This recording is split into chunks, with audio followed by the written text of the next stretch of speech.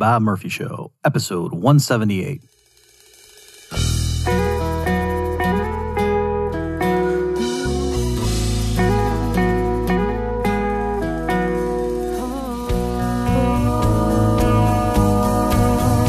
There's a tidal wave coming. What you gonna do? Get ready for another episode of The Bob Murphy Show, the podcast promoting free markets, free minds, and grateful souls. It's your source for commentary and interviews conducted by a Christian and economist. Now here's your host, Bob Murphy.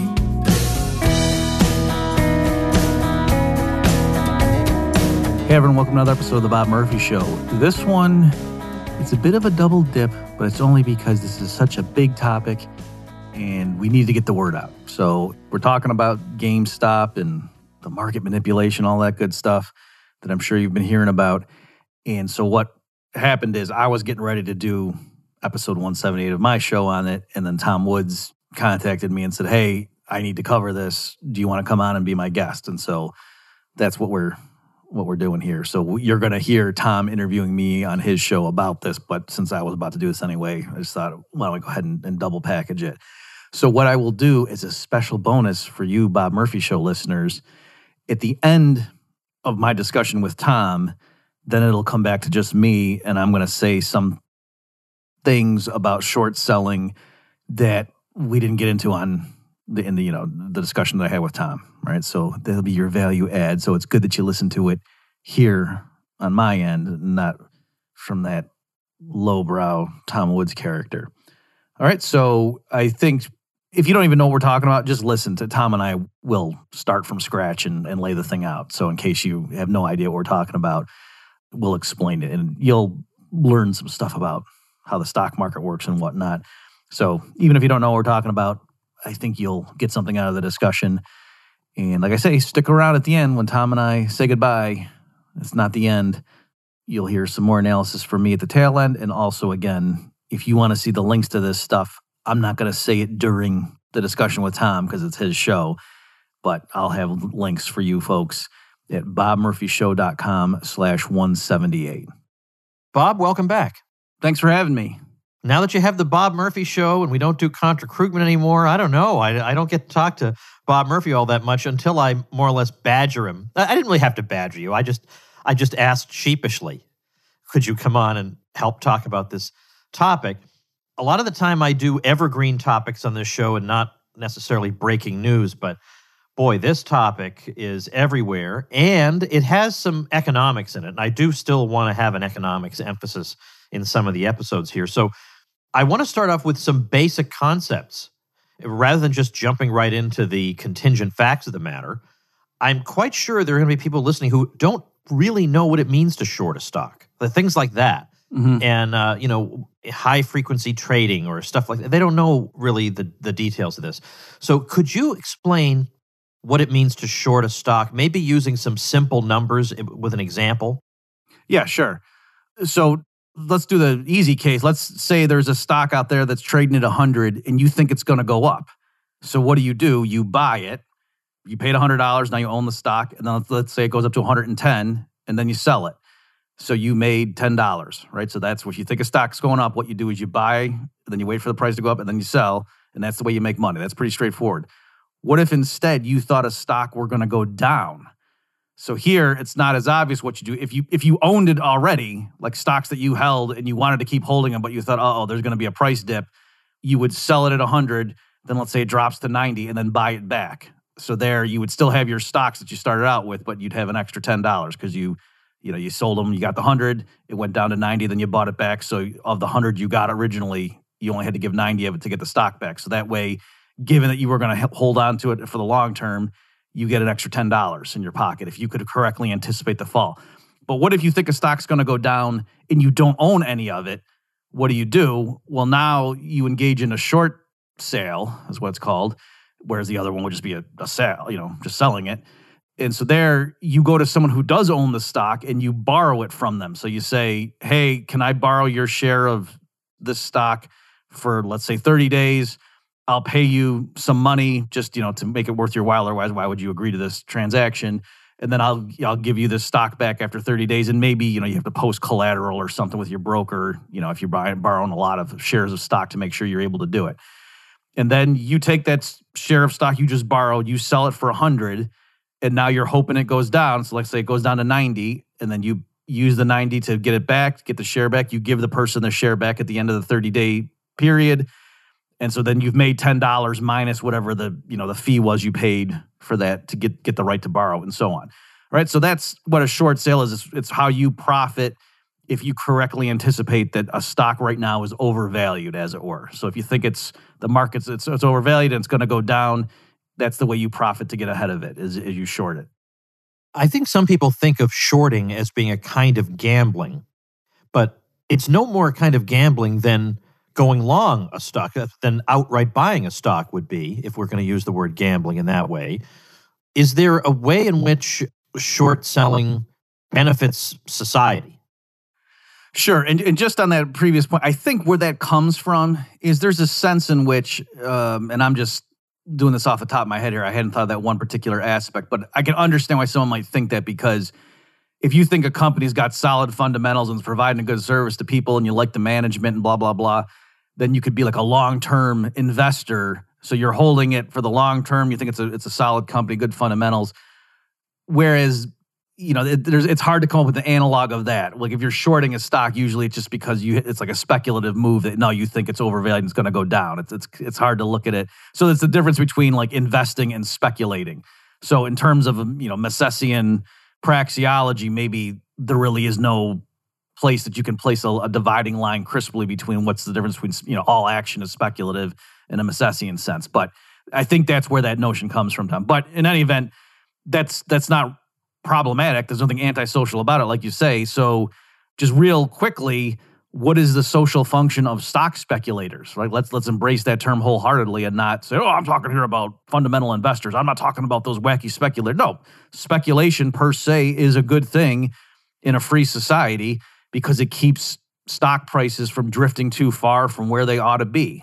That's the idea. So if a stock is way overvalued, then the speculators come in. So just think about what short selling does.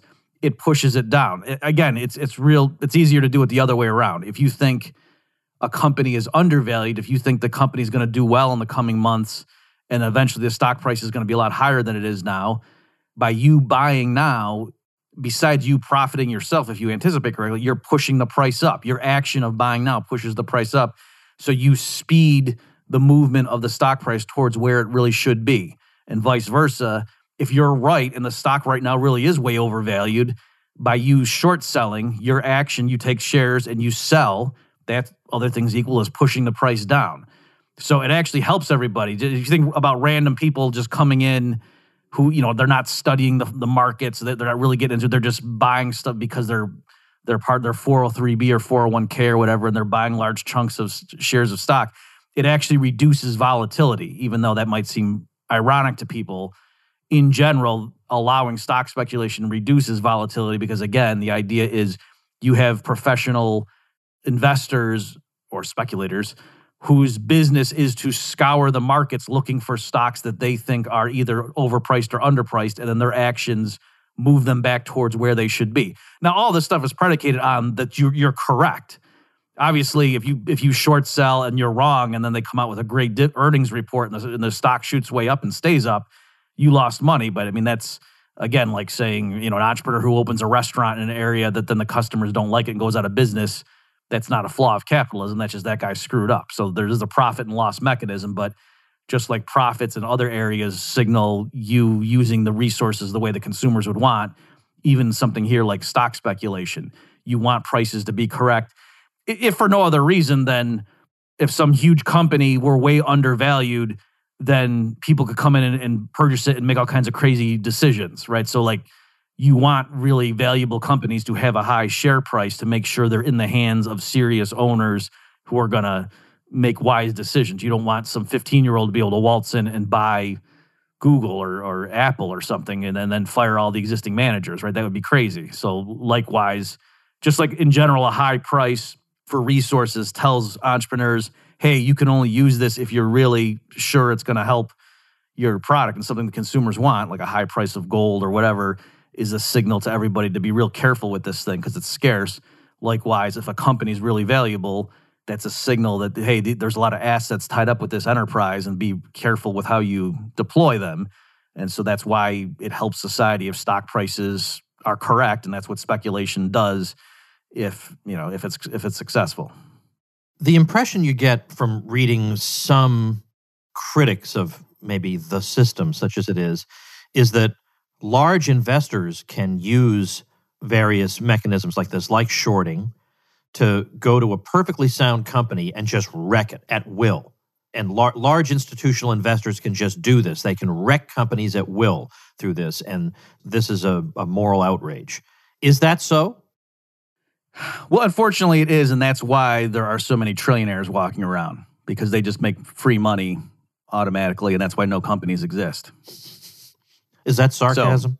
Yes. So my point is, if it were literally what you just said, then the outcome would mean, why would people just be billionaires right now? Why wouldn't they just go ahead and say, oh, wait a minute, we just short a bunch of companies and make odd free money and it's guaranteed, and so they would go do that, and they wouldn't be billionaires, be trillionaires, and then they would just keep picking off all the companies until everything. So clearly, it can't be literally as bad as you're describing. Now, I don't want to go on the flip side and say, nope, there's never any example of anything even remotely like what you just said, Tom.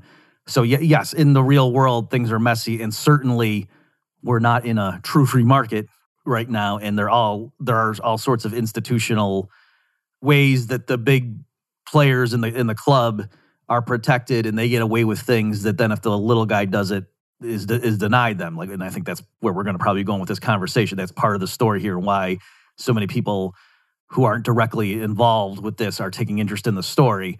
So, but again, just theoretically speaking, in a free market, would this ability to short stocks give certain people unconscionable market power and they could just go in and destroy companies?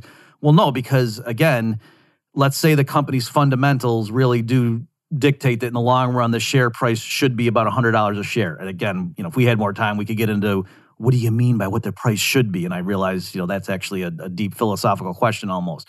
But in the sense of what the dividend payments are going to be, the profits, in terms of the core business, how the share price on Wall Street doesn't directly affect the day-to-day operations of the firm. There's a sense in which, some companies, their share price should be 100 as opposed to 5 or opposed to 10,000.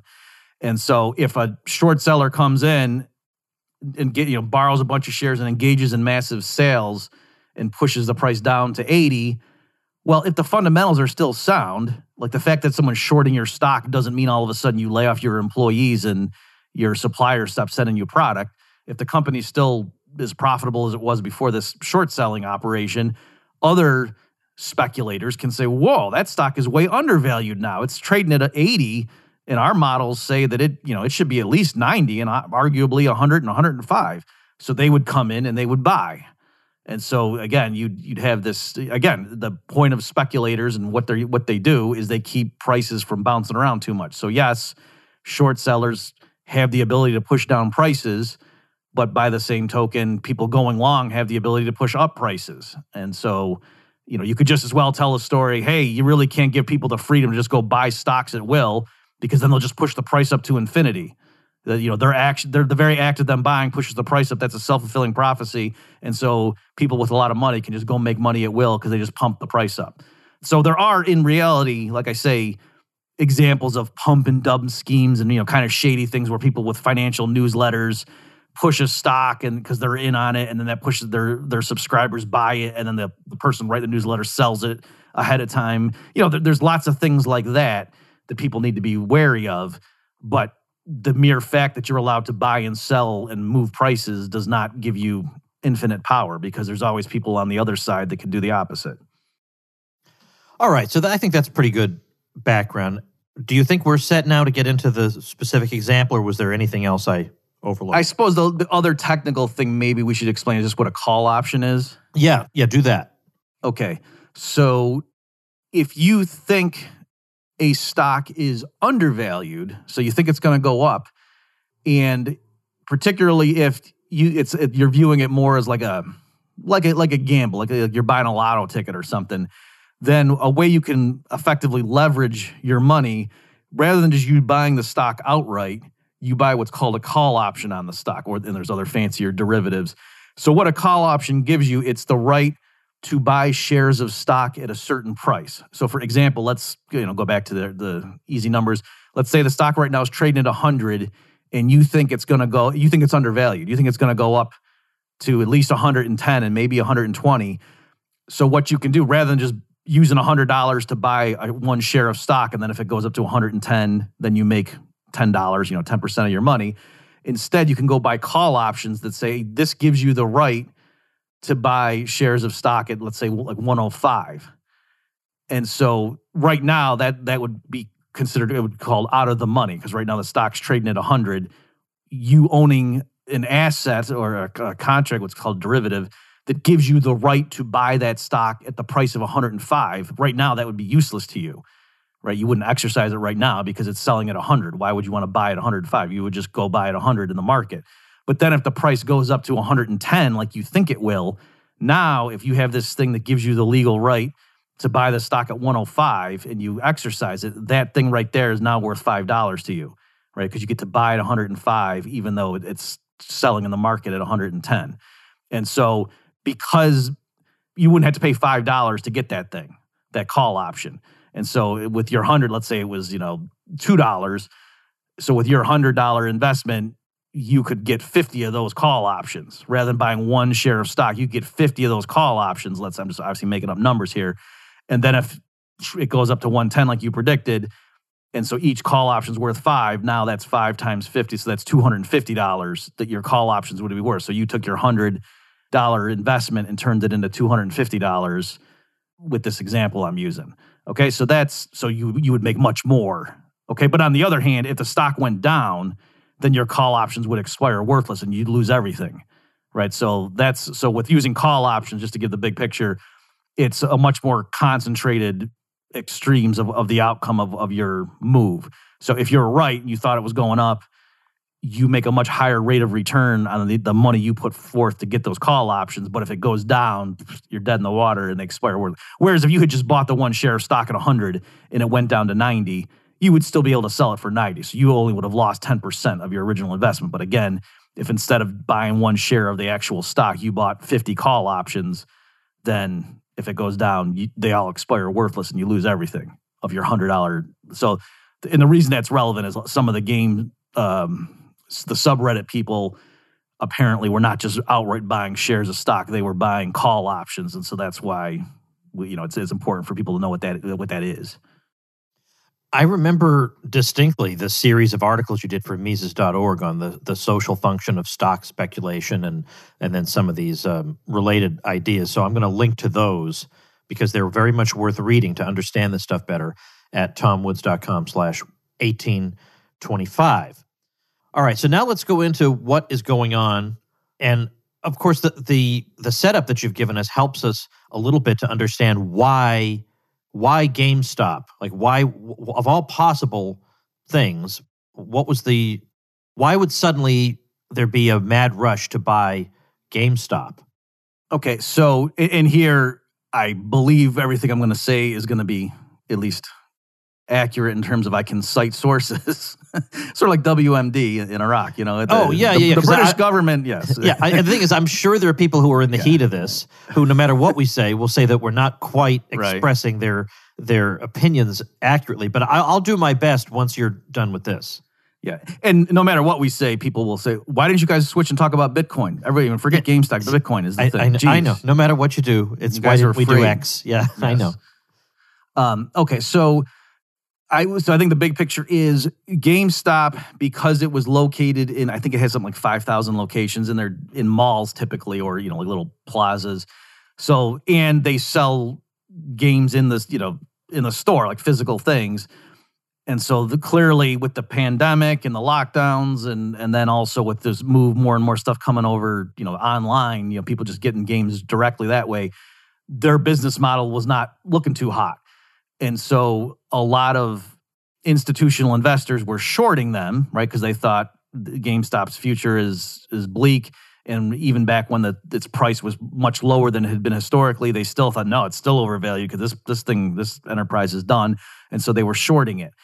And then some people on this subreddit were making the case at some point, and I think they were talking, I've seen stories saying you could see little hints of it earlier, but apparently it was April 2020 when someone really came out on this subreddit, the Wall Street Bets subreddit, and made a forceful case saying, hey, look, right now there's so many, the short interest in this is so high that this is one of the most heavily shorted stocks out there. And so what we can do is, and it also helps if you think that the shorting is wrong, if you think the company has a future, right? So it's not merely that, hey, a lot of firms are shorting this thing, but that you think they're wrong to do so. And so it's making the case, if we just all, and this subreddit had something like 2.9 million subscribers, I think. So it's a lot of people that check this thing saying, hey, if we all just chipped in a little bit and bought either shares outright or bought call options on this thing and started pushing the price up, it could cause what's called a short squeeze. And so just think about what happens. So if you're an institutional investor and you're short the stock, so you borrowed shares from someone who owned it and you sold it and then said, okay, in the future, we'll buy the shares back and then hand them back to you. If the price starts going up, you're in trouble because at some point, the person who lent you the shares is going to say, you need to give me the shares back because as this price keeps going up and up, I'm doubting your ability to do that. And so there's that element. And notice too, if you buy a share of stock, Tom, the worst that could happen is it goes down to zero and you lost 100% of your investment. But if you short a stock, your downside is technically infinite because it could keep it, the price could keep, if you shorted it 100 and it goes up to 200, you lost $100 there. But I mean, if it just keeps going up to 10,000, you're on the hook for that huge difference, right? So there is an asymmetry there. When you short, you're exposed to a much bigger potential loss, depending on how high it goes. So that was the strategy, and that's what these people in the subreddit were saying is let's just go ahead and everyone just pile into this GameStop stock and we'll push the price up. And then these hedge funds that shorted it, as the price goes up and up, they're going to have no choice but to cover their shorts, right? In other words, they'll have to come back in and buy shares themselves to close out their position as it's getting too expensive. And so that, ironically, we're going to force them to come in and buy and push the price up even more. So it's sort of like a snowball effect. So that's what began happening. And there's other elements involved, like the Ryan Cohen, the guy who founded Chewy.com, in August of 2020, he came in and thought GameStop, if they just turned around what they were doing, had a future. He bought 9% of the shares, and then I think is increased that over time and was saying, hey, if they switch to digital, they can turn this firm around. So there's lots of things going on. It's not merely a bunch of 4chan type people trolling. Like there were institutional and fundamental reasons that people had legitimate disagreements about the future of this company.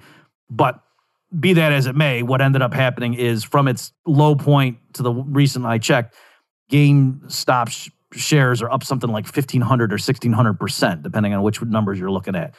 So that can show you this isn't just a little blip. This is a humongous move, such that and a lot of it in the last few weeks, as we're recording this time, like on certain days, it was up like 100% just in one day. And so that's why like TD Ameritrade and Robinhood, which is the app that had no fees. So that's what the retail investors, the little guys on the subreddit, a lot of them were using to do these trades.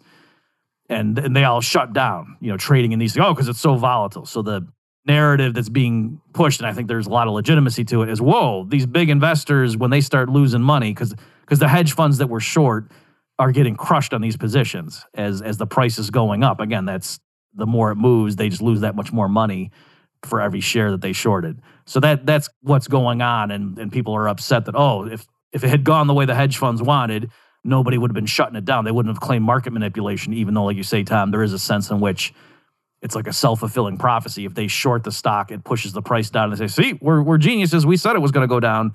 But now because they didn't calculate correctly and they didn't realize all these little guys were going to come in and push the price up, instead of just saying, well, that's a free market for you. There's a profit and loss system. Better luck next time, folks. No, they're running to the government and certainly all these firms that facilitate the trades and saying, you got to shut this down. This isn't fair, which is kind of ludicrous. Let's take a quick break from the discussion for some housekeeping here. For those of you who were in the supporting listeners group and you got locked out of Facebook, we've since moved to MeWe. So if you can't get back into Facebook to see the instructions for how to get over to MeWe, just contact me directly and I'll help you out. For those of you who would like to join the supporting listeners group, go to bobmurphyshow.com/contribute and you can see the relatively paltry amount that you would need to hand me in those dirty fiat dollars in order to get into the fun group at MeWe. And always remember, if you can't make a financial contribution, it still helps a lot. If you share these episodes with people you think might be interested, give them a little taste. Just, hey, what about this? What about this perspective? That's always a great help as well. Thanks for listening, everybody, and let's get back to the show. I've been trying to get into the heads of the people on this subreddit. And I guess you don't really have to get in the heads. You can just read what they say. But I'm trying to think of how I would express what the average person involved in this is thinking. And somebody sent me some material today suggesting that basically, look, it boils down to this. A lot of the people we're dealing with are millennials. A lot of them are people who either were themselves hurt in 2008 or their parents were hurt. Some of them are people who have, and I don't mean this to be condescending or patronizing in any way, but some of them are people who have, quote unquote, failed to launch. And they blame some of these big financial institutions for what was done to them in 2008. And then they see what they took to be going on with GameStop, and they took this as an opportunity to strike back. So it's not necessarily a super ideological thing with a really deep philosophy behind it. It's not like Rothbardian anarcho-capitalism or something. And also, unfortunately, there isn't really anybody that I can see. I should be careful here. I personally haven't seen a lot of discussion of the Federal Reserve in relation to any of this. And if you're really upset about 2008 and you're only looking at this or that actor in the marketplace, then that's a shame. Like, there's almost no excuse for that. You have the internet, all the information's out there. You should be talking about that too, and so far nothing. What do you think of all this in terms of the motivations and whether, are you rooting for them in some way, or is it just a matter of, well, they should certainly be allowed to trade if they want to trade, and there shouldn't be restrictions placed on that? You have any sympathies here, and if so, what are they and why? Okay, so one thing I want to mention, back when you were asking me about the social function of speculators and like now how the narrative is that the shorters are the bad, the big Goliath and these are the heroic Davids, going long. Well, this is the flip side of the script, from that movie The Big Short, with Christian Bale and Ryan Gosling about the housing bubble years and the people who famously bet against the housing bubble. And so in that story, they were the heroes standing up to, the big banks because the banks were pushing up housing and, the mortgage-backed securities and all that stuff. And these people heroically came in and shorted it and made a bunch of money sticking it. So I just want to be clear, make sure people realize it's not that shorting or going long per se ties up with who you're being told is the good guys and the bad guys. It flipped from that one. Also, I had somebody email me because on Twitter, Tom, I was saying, hey, I'm going to do something on this. Send me articles. And some guy he said I could mention the anecdote without his name, that he and a bunch of his buddies who are by no means Wall Street mavens, they're just the people that had extra money on the side, and they had some quantitative analysis and they thought GameStop was overvalued. And so they shorted it. And now, of course, they're getting crushed too. And his point is, it's not that we were shorting it to stick it to the little guy and to solidify the, New World Order's hold over the middle class in America. It was just we thought it was overvalued and we shorted it, and we're getting crushed now by people who, it's not that they think the fundamentals justify the price it's at. They're just, mad. And that's kind of weird that I'm losing money because these people are mad and they're lashing out, what did I do to them? So there is that. It's not just 4 people involved in this, right? 4 players. There's obviously lots of stuff going on. So, but you're right, Tom.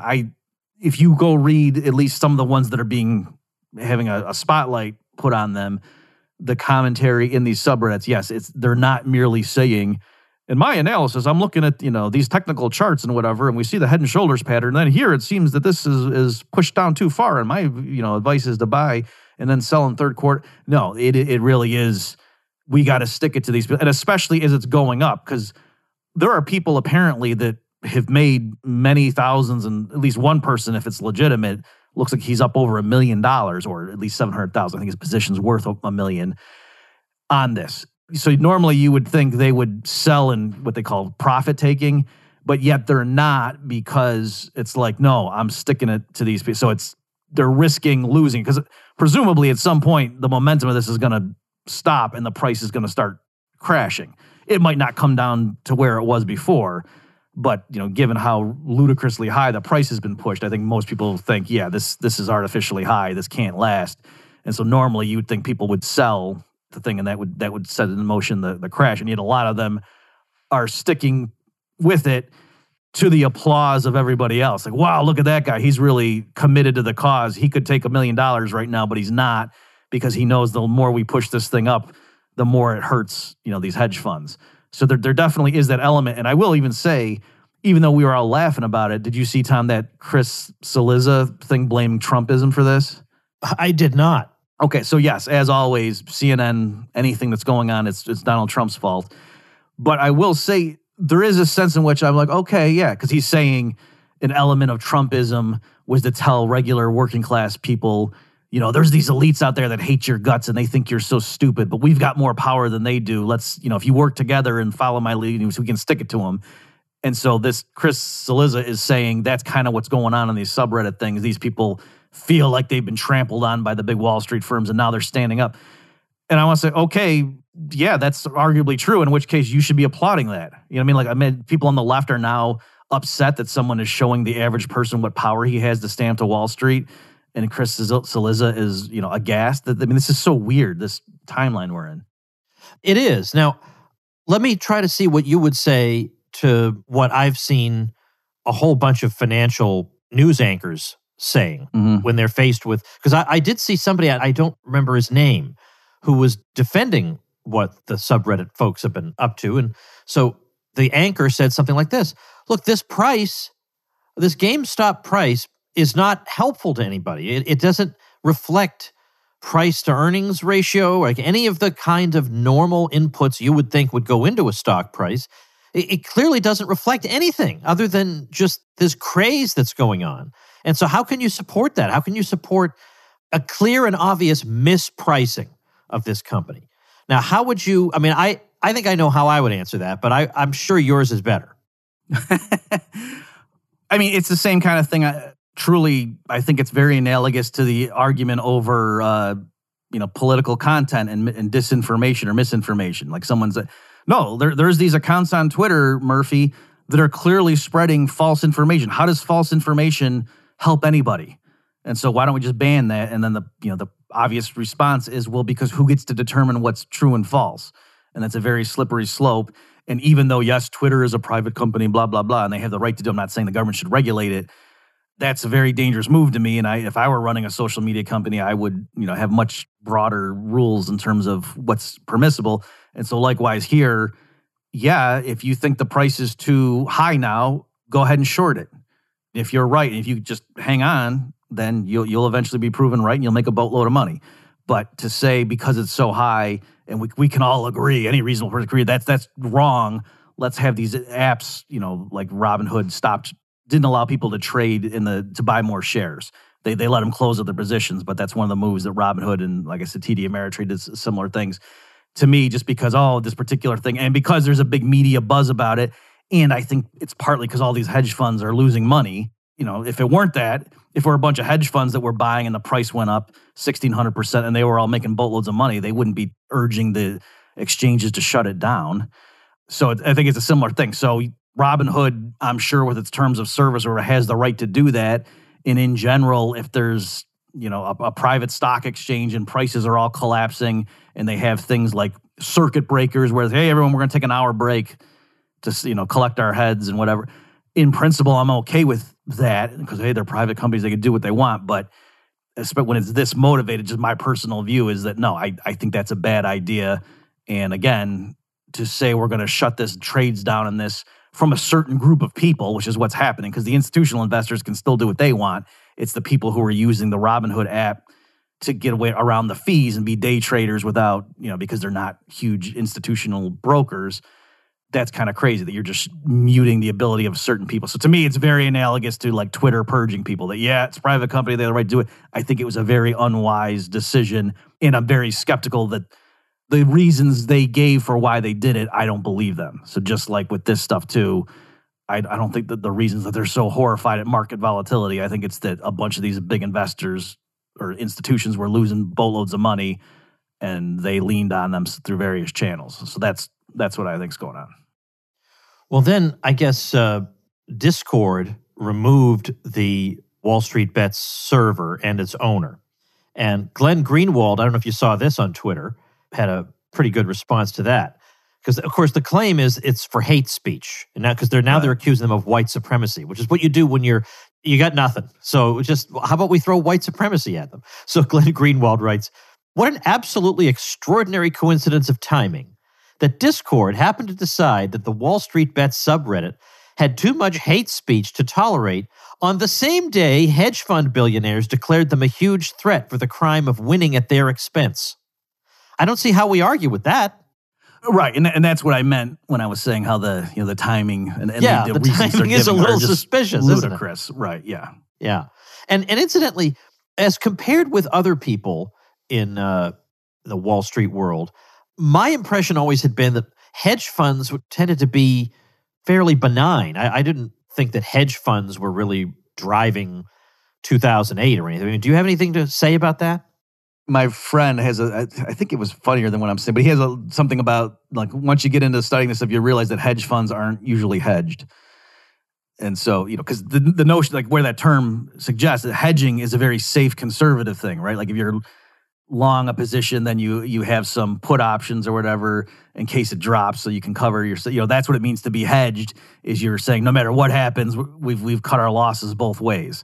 And yet here, these places that were heavily short this thing, obviously as the price went the one way against their bet, they got crushed. So I agree with what you were saying, Tom. The stories, yes, you can look at any particular institutional playing out of this stuff and what happened in the 2008 meltdown. You could blame individual actors and say they did things, but in terms of, yes, hedge funds were involved with pushing up real estate prices and so on. And then because they got caught, they were part of what happened with the crash. But again, it's not merely hedge funds. If that's what you're asking, it's, whether they're hedge funds participate or not, the story was going to be basically the same, I would argue. And they facilitate things. It's like saying, our corporations to blame for the welfare warfare state.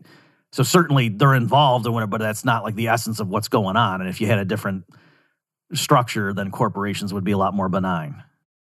I don't know for sure, again, what the philosophical makeup of the folks doing this is, but I don't think it's a 100% overlap between them and people who are concerned about the power of big tech. Now, again, we have to make the caveat about, whether big tech is free market or not, and if it is, they can do what they want. None of that matters. They exercise a lot of power. We can use that word in the colloquial sense in which normal people use it.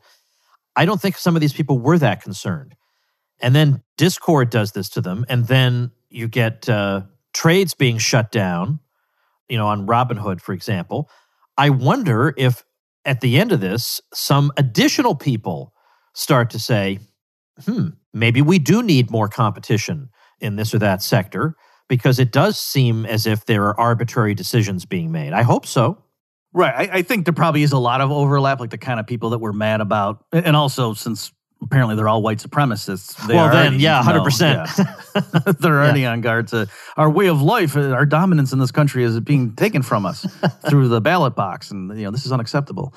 But more seriously, some of the personalities, the loud ones, it really is, I think, an overlap. But you're right, to the extent that some people might not have been paying attention, or they're busy and they're just doing these day trades and whatever, and they're not really political or on Twitter. They're going to say, what?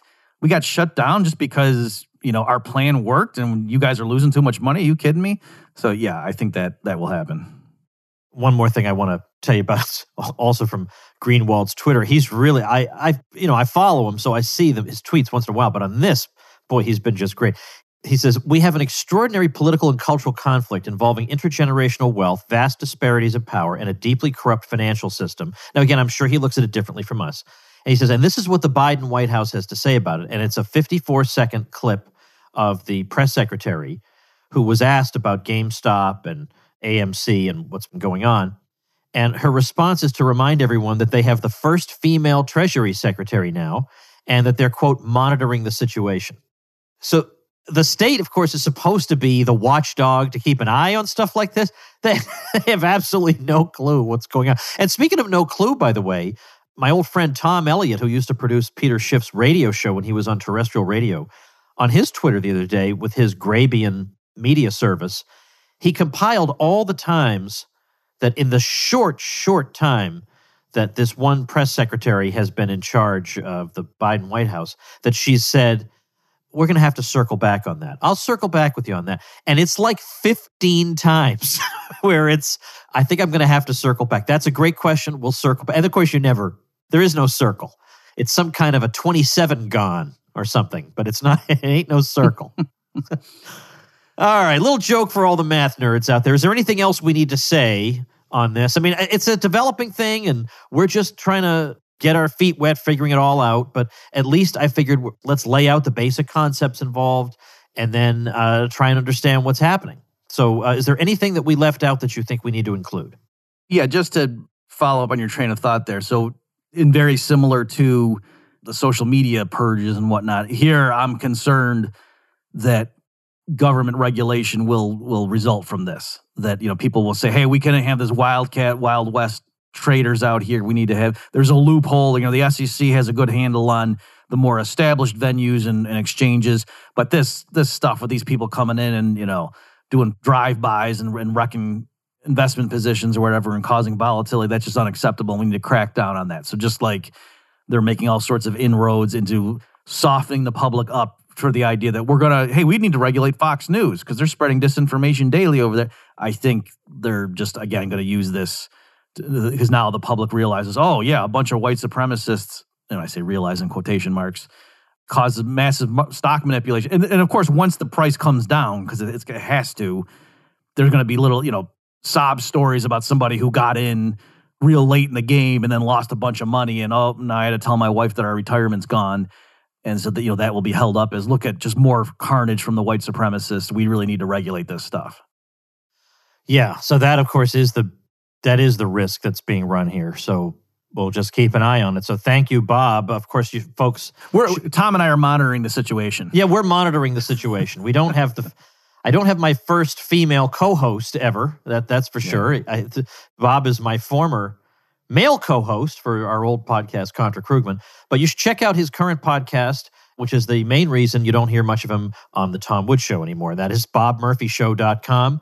And I dare say Bob covers an even more diverse array of topics than the old man here. So definitely check out BobMurphyShow.com. Thanks again, Bob.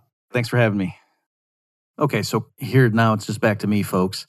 So Tom and I did cover the main things that I thought were the most important to get out at this point. One little technical aspect that we didn't get a chance to get into, let me just explain. Part of what's going on with why people think that the short positions that the hedge funds and other institutional investors had were so unnatural, let's say, or perverse, is that they were saying, whoa, they're actually short more shares than there are outstanding. So a particular statistic I saw was that at least at one point in this, I don't know if this is still true at the moment, but at one point, the short interest for GameStop was 71.2 million shares at a time when there were only 69.7 million shares outstanding, right? And so, again, the idea is that, wait a minute, these institutional investors, hedge funds and whatnot that were short more shares of GameStop than existed. And so for a lot of people, that just seems pervert, like that doesn't even make any sense. How could that be? And so clearly something's wrong here, and it's a good thing that these heroic retail traders came in and stood up to them because they're doing something fishy. So again, I'm not talking about the merits of this particular case because I didn't go in and look at the technical details or whatever. But just in general, I want to make the point, the fact that people are short more shares than exist by itself is not a violation of the laws of logic or something. So let me just explain. So let's say there's a company that's got 1,000 shares outstanding and it's trading at $10 a share.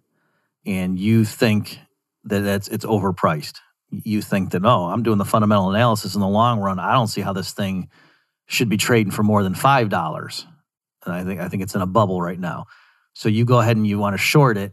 And so if what you're doing is not buying put options, but instead you're actually shorting the stock, because, having puts is another way, you could sort of lever your view. But if what you're doing is actually shorting and you're really confident, all right, so let's say you go ahead and you borrow all 1,000 shares from people and you sell at 10, and then you're sitting there waiting for the price to go down because you're really sure in the long term it's going to go down to 5. And now you're waiting and a month passes, and let's say that the terms under which you agreed to borrow the shares, you have to pay them back in 3 months, let's say. All right, so 1 month goes by and you're sitting there and the price has only moved down to 9. And you're like, wow, this thing is still in a huge bubble. So at that point, bygones are bygones. You're an investor, you have some money, you think there's a stock out there that's overvalued. It's right now trading at 9, and you think in the long run, its price really can't be higher than 5 in terms of the fundamentals. So you think this isn't a massive bubble still. So what would you do? Oh, you could short it. So at any given time, somebody owns the shares, right? The fact that you just shorted it 1,000 shares the month prior doesn't stop you from approaching the new people who own it. And, it could actually be the same people from before, who knows? But those 1,000 shares at any given moment are owned by somebody. It's not that they're just in limbo or in circulation. They're always owned by somebody. And so you could approach those people and say, hey, can I borrow your shares of stock? And I'll give it back to you, let's say in 2 months, so that they all come due roughly the same time, right? And they say, sure. Let's say you snatch up all 1,000 shares again. Because again, by stipulation in this example, the company, let's assume, only has 1,000 shares of stock total, right? So you get all 1,000 shares, you sell them all for $9 a piece, you get another $9,000 in cash, and now you're sitting waiting for the price to go down. And so let's say it does go down. So at this point, notice the short position would be 2,000 shares, even though there's only 1,000 shares outstanding. And so it looks crazy, right? How in the world? This guy owes 2,000 shares of stock back to me. There's only 1,000 that exist. He couldn't possibly cover that, people might think. But no, let's say the price goes down to 5, after 2.5 months pass. So now you've got a half a month left to give people, to pay them back but let's say, just for simplicity, that every share was only owned by one person at any given time. So no one owned more than one share of stock in this company, just to keep the numbers simple. Right? So there's now 2,000 people out there. And we'll also assume that after you did the initial burst of borrowing and shorting, it was a new 1,000 people that bought the shares, not the original group that lent it to you.